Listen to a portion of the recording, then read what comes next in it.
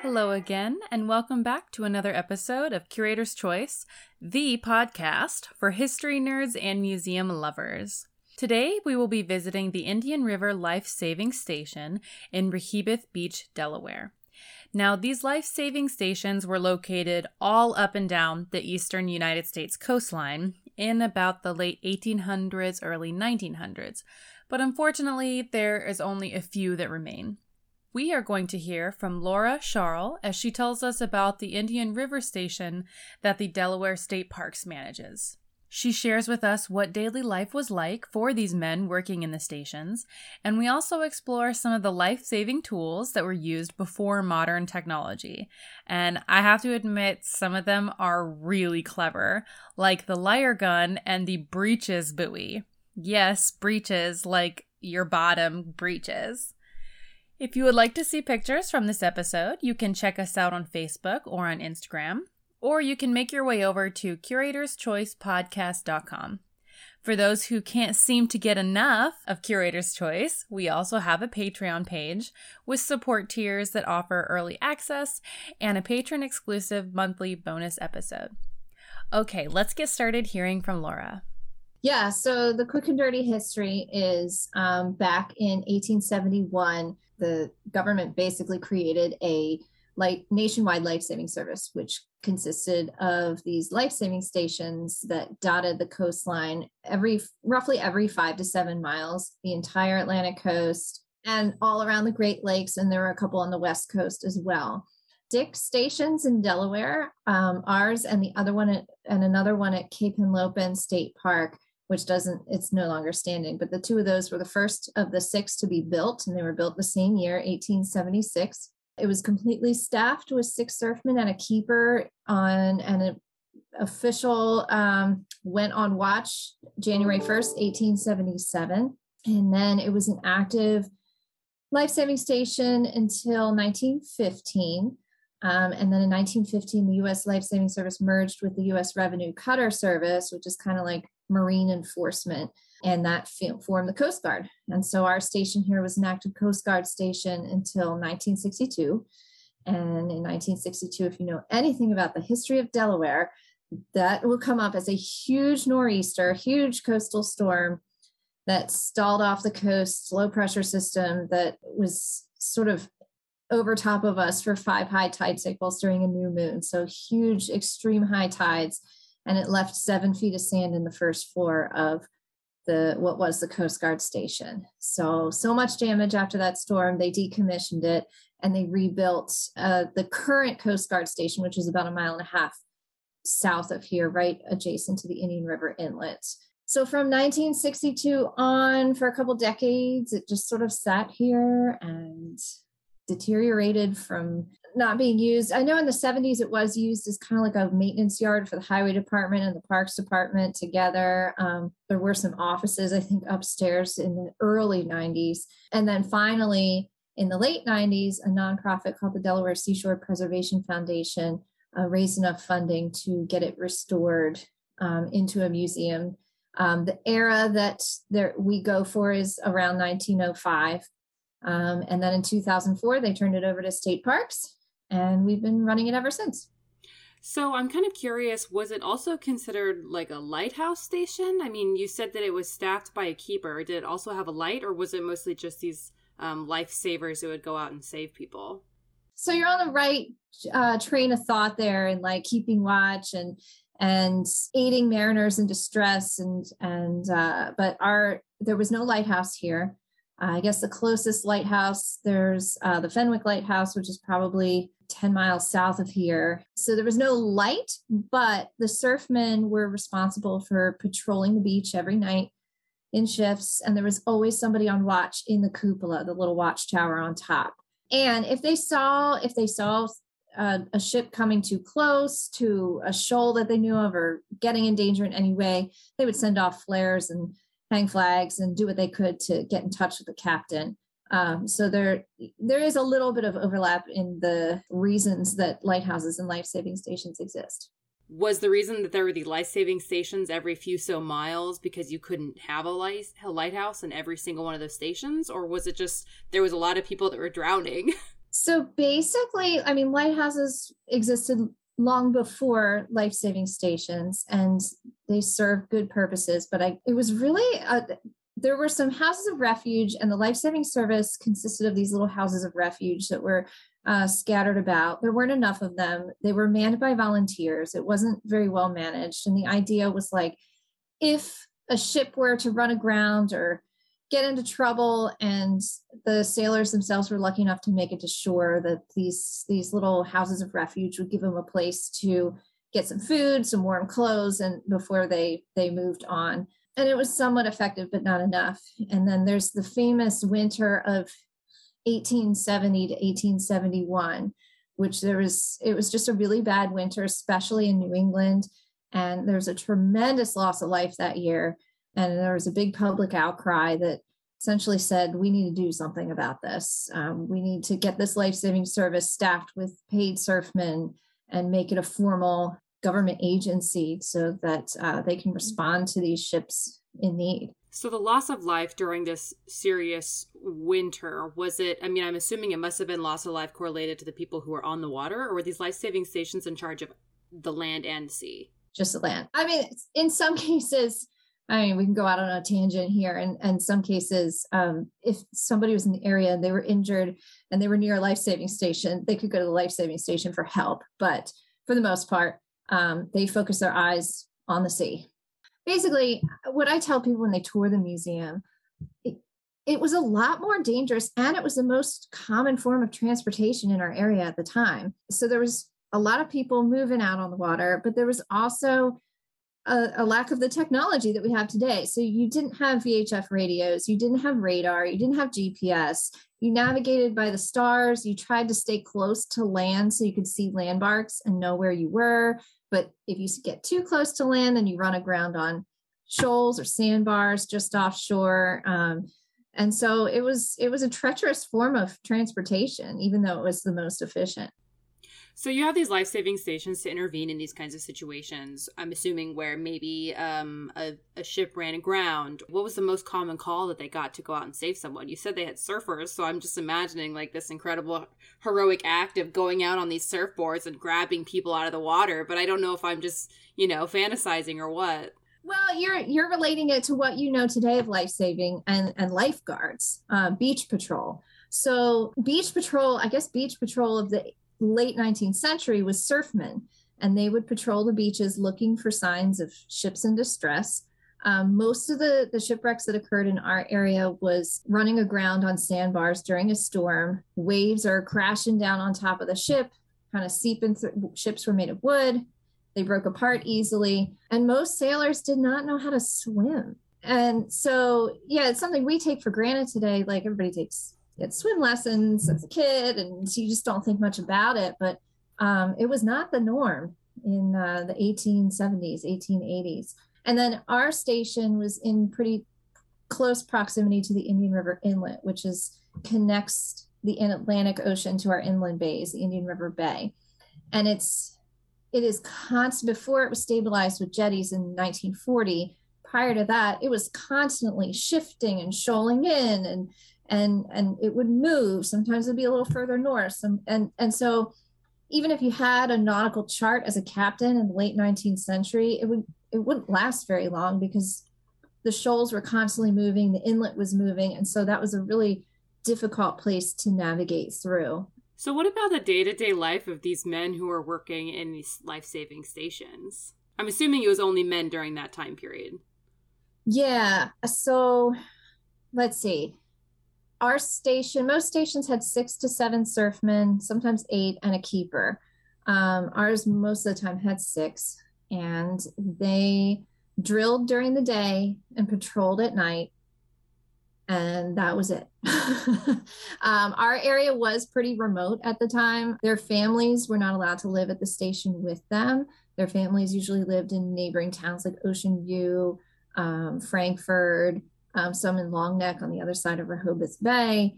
And they only got to see their families, if they were lucky, once a week. So it was cold and lonely and boring, I would imagine. Did they at least get paid well? I mean, there's got to be something. Yeah, yes, and it was exciting for a local person to become a surfman because it's a government job in a pretty much remote area. They got paid $10 a week, which was pretty decent at the time, and it was reasonable. So they drilled. They had two main forms of rescues. So one, what if there was a ship in distress, they would decide whether or not they were going to use the surf boat or the breeches buoy apparatus system. So see, now you're back to speaking a foreign language. I'll explain. So the surf boat's pretty straightforward. It's a wooden boat that's with the boat on the cart itself is over a ton. And these men would drag that thing out on the cart to the beach by hand. They did not have horses at our site for transporting these things. And they would have to push this giant heavy boat on this cart over the dunes, launch it into the surf, row it out to the ship in distress, get the sailors off, maybe some more equipment, and then land it safely back on the beach. So they're not in a harbor or a marina that's protected. They launch directly from the beach into the waves. And the boat was designed specifically for that. And then get the boat back into the station. So that was one type of rescue. The other is the beach apparatus system, or the breeches buoy system. We kind of use those two terms interchangeably. So this would be a method. Most shipwrecks that occurred within 500 yards of the shoreline was they preferred this system because they didn't have to take the boat out and put their own lives in danger. So the life-saving service had this ingenious process of setting up, I tell people it's like a 19th century zip line. And so they would use a Lyle gun, which I'll talk about later. That's one of the artifacts that we have in the museum. So the Lyle gun with the gun and the carriage together is 186 pounds. It's solid bronze. And it would fire off a 17-pound steel projectile with a line attached. So that's their way of throwing a line out to the ship. They use 3 or 4 ounces of black powder to get it out there. And then from there, they would rig up a series of other lines. One was called the whip line, which they would have to attach to the mast of the ship or anywhere solid on the ship that they could find. And that was like a continuous clothesline system. So they had a pulley system. And then there was like the hawser, which is a big fat line that also got attached to the mast. And that's kind of what the zip line would be attached to. And from that would be hanging a life ring with a pair of pants sewn into it, hence the word breeches buoy. And so they would use the whip line, pull on one side, send the breeches buoy up to the ship. Somebody climbs in, they pull on the other side of the whip line and bring them safely to shore. You're right. That is genius. It was extremely effective. They drilled on it every week. It's amazing that just a whole bunch of rope and a little bit of ingenuity could save countless lives. And even myself, I'm having a really hard time like placing my mindset back in these kinds of situations, because I mean, even when you said earlier that they were wooden boats that broke apart easily, in my head I was just picturing all of these, metal vessels going around. Or when you were talking about the vessel that goes out to save them, I'm like, oh, just put some gas in the motor and kick it on and go out. No, they were rowing. So you really have to kind of imagine like all of these dangers and all of these situations, but way before any technology, and then they come up with something like that. That's really, really smart. It has a special place in my heart. We actually do a reenactment of the drill several times throughout the summer. And we're one of 2 locations left in the country that still does it. So we live fire the Lyle gun with a projectile and a line attached. And then we have in our courtyard right next to the museum is called the wreck pole or the drill pole. And every life-saving station would have one because they needed something to do their weekly drills on. And so that simulates the mast of the ship.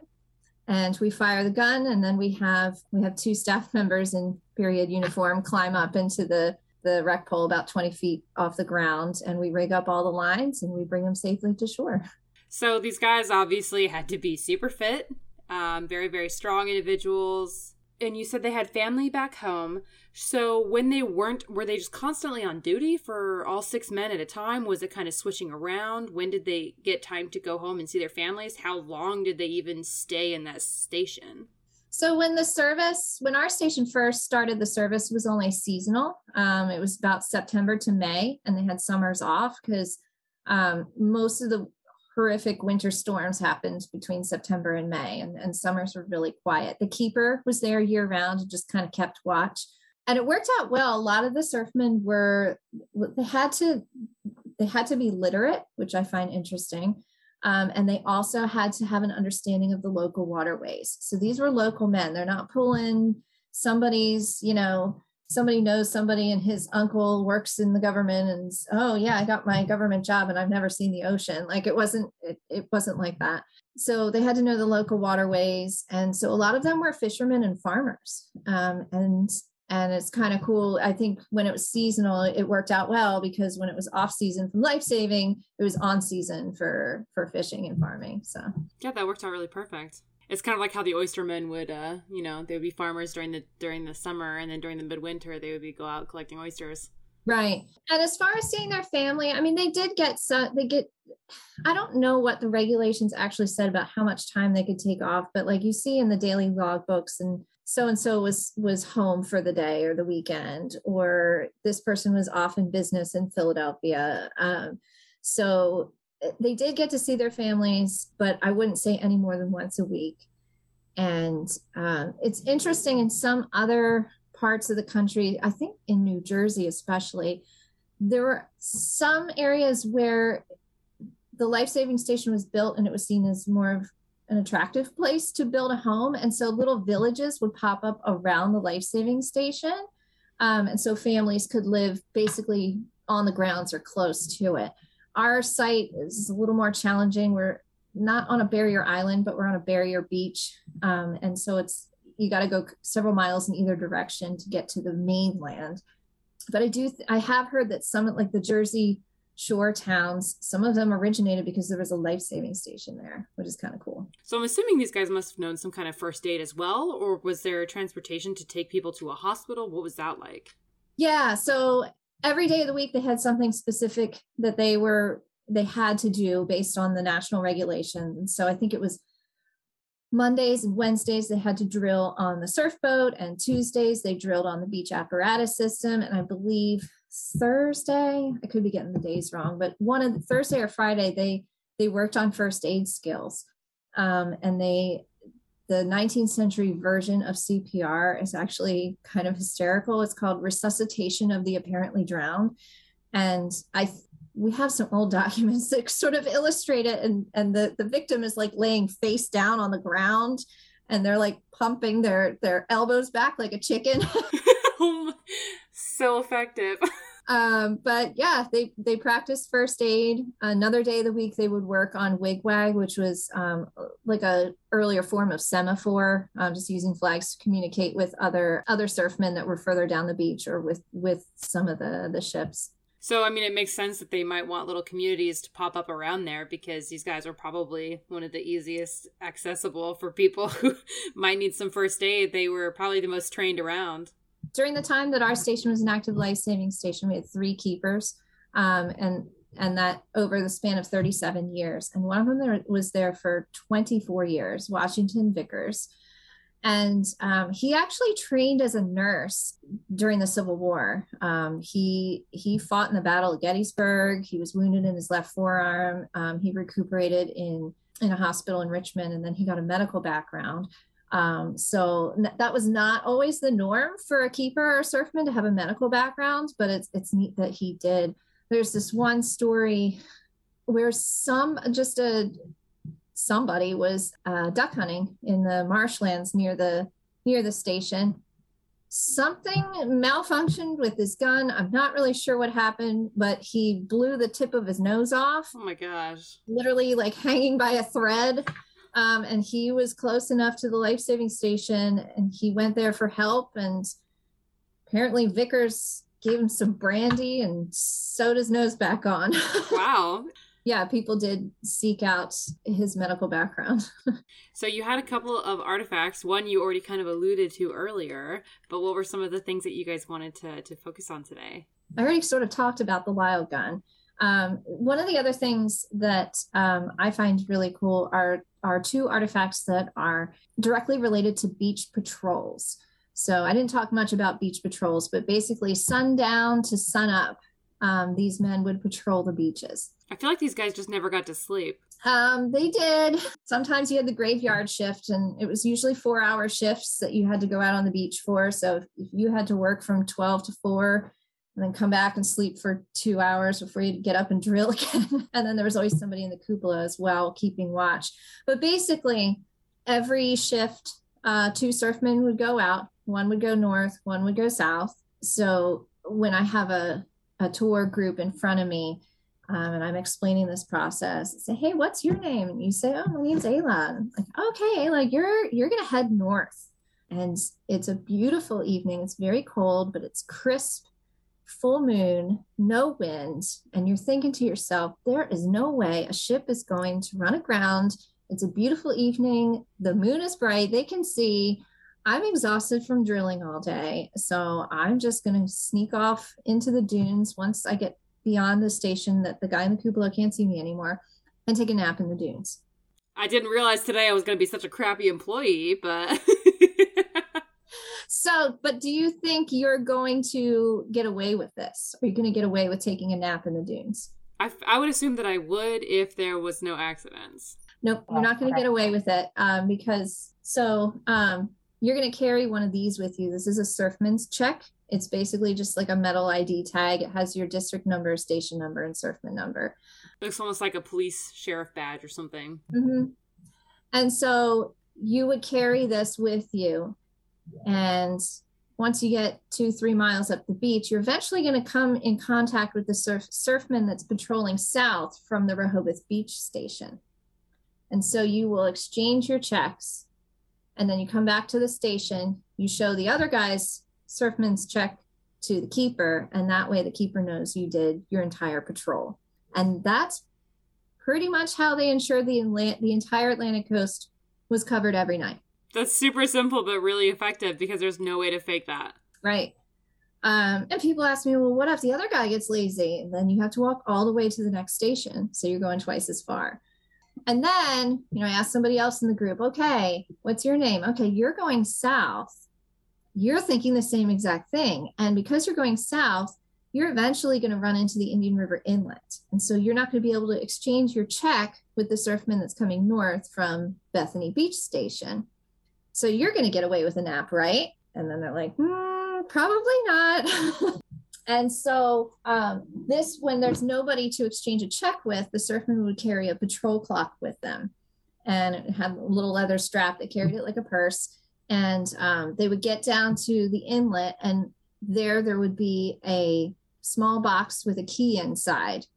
And it would be posted on a post. And they would take the key out, and there's a keyhole in the patrol clock. They turn it, and that pokes a little hole in a piece of paper inside the patrol clock that tells the keeper what time that surfman arrived at the inlet.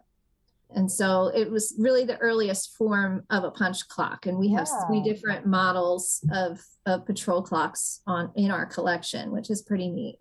And some of them still have the little piece of paper inside with little holes poked in them. What's interesting is sometimes people make a connection and they say, is that why there's a road like a mile north of here called Key Box Road?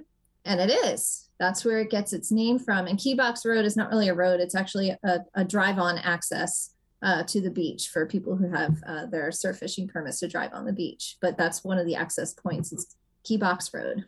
So were these boxes placed basically anywhere they wouldn't be able to physically meet up with another person walking their patrol? Exactly. So all up and down the coast. Yes. Only when there was an inlet or some obstruction. You know what I mean? Like, otherwise they would just use the checks.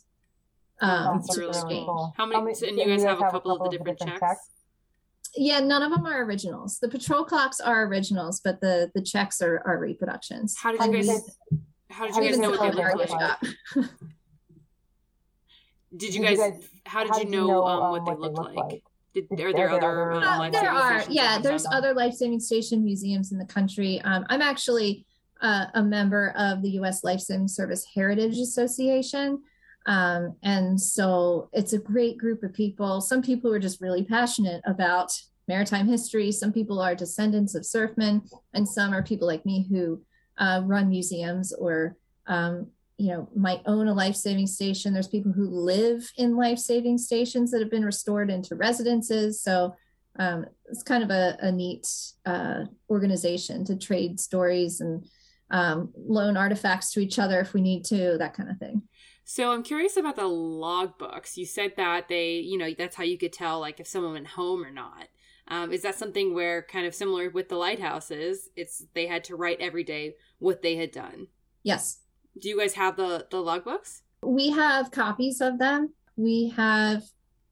So they're all in Philadelphia in National Archives. And right before COVID hit, we took 2 trips up to Philadelphia to digitize every single logbook entry.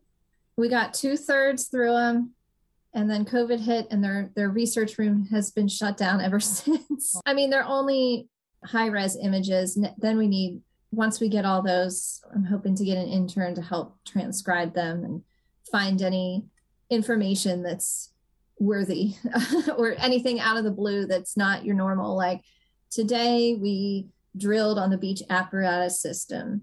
Here's who patrolled each shift. Here's how many schooners passed today. Like it's kind of dry information, but it's also another cool thing about the logbooks is they kept daily weather records. And it's fascinating to look like July 4th in the 1880s. It's like a high of 74. So I would love, once we get all that information, to track all the data, the weather data, and then compare it today and maybe, turn it into like a climate change type of program. Well, that's really, really cool. I feel like I learned a lot about life-saving on the coast, which I did not know before. And I was looking online just to kind of see what kind of activities you guys do. And I saw your lantern tour coming up in February. So I was going to try and talk my boyfriend into joining me. We could come out and maybe I could actually see the museum as well. Okay, excellent. That's perfect. Well, thank you so much. Yeah.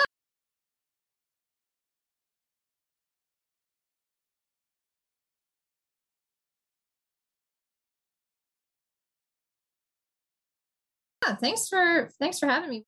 Thank you so much for tuning in to today's episode. The work I do for this podcast would be all for naught if I didn't have amazing listeners like you. So thank you. Coming up next, we will be up in New York talking about Fort Niagara. Fort Niagara is the oldest continuously occupied military site in North America.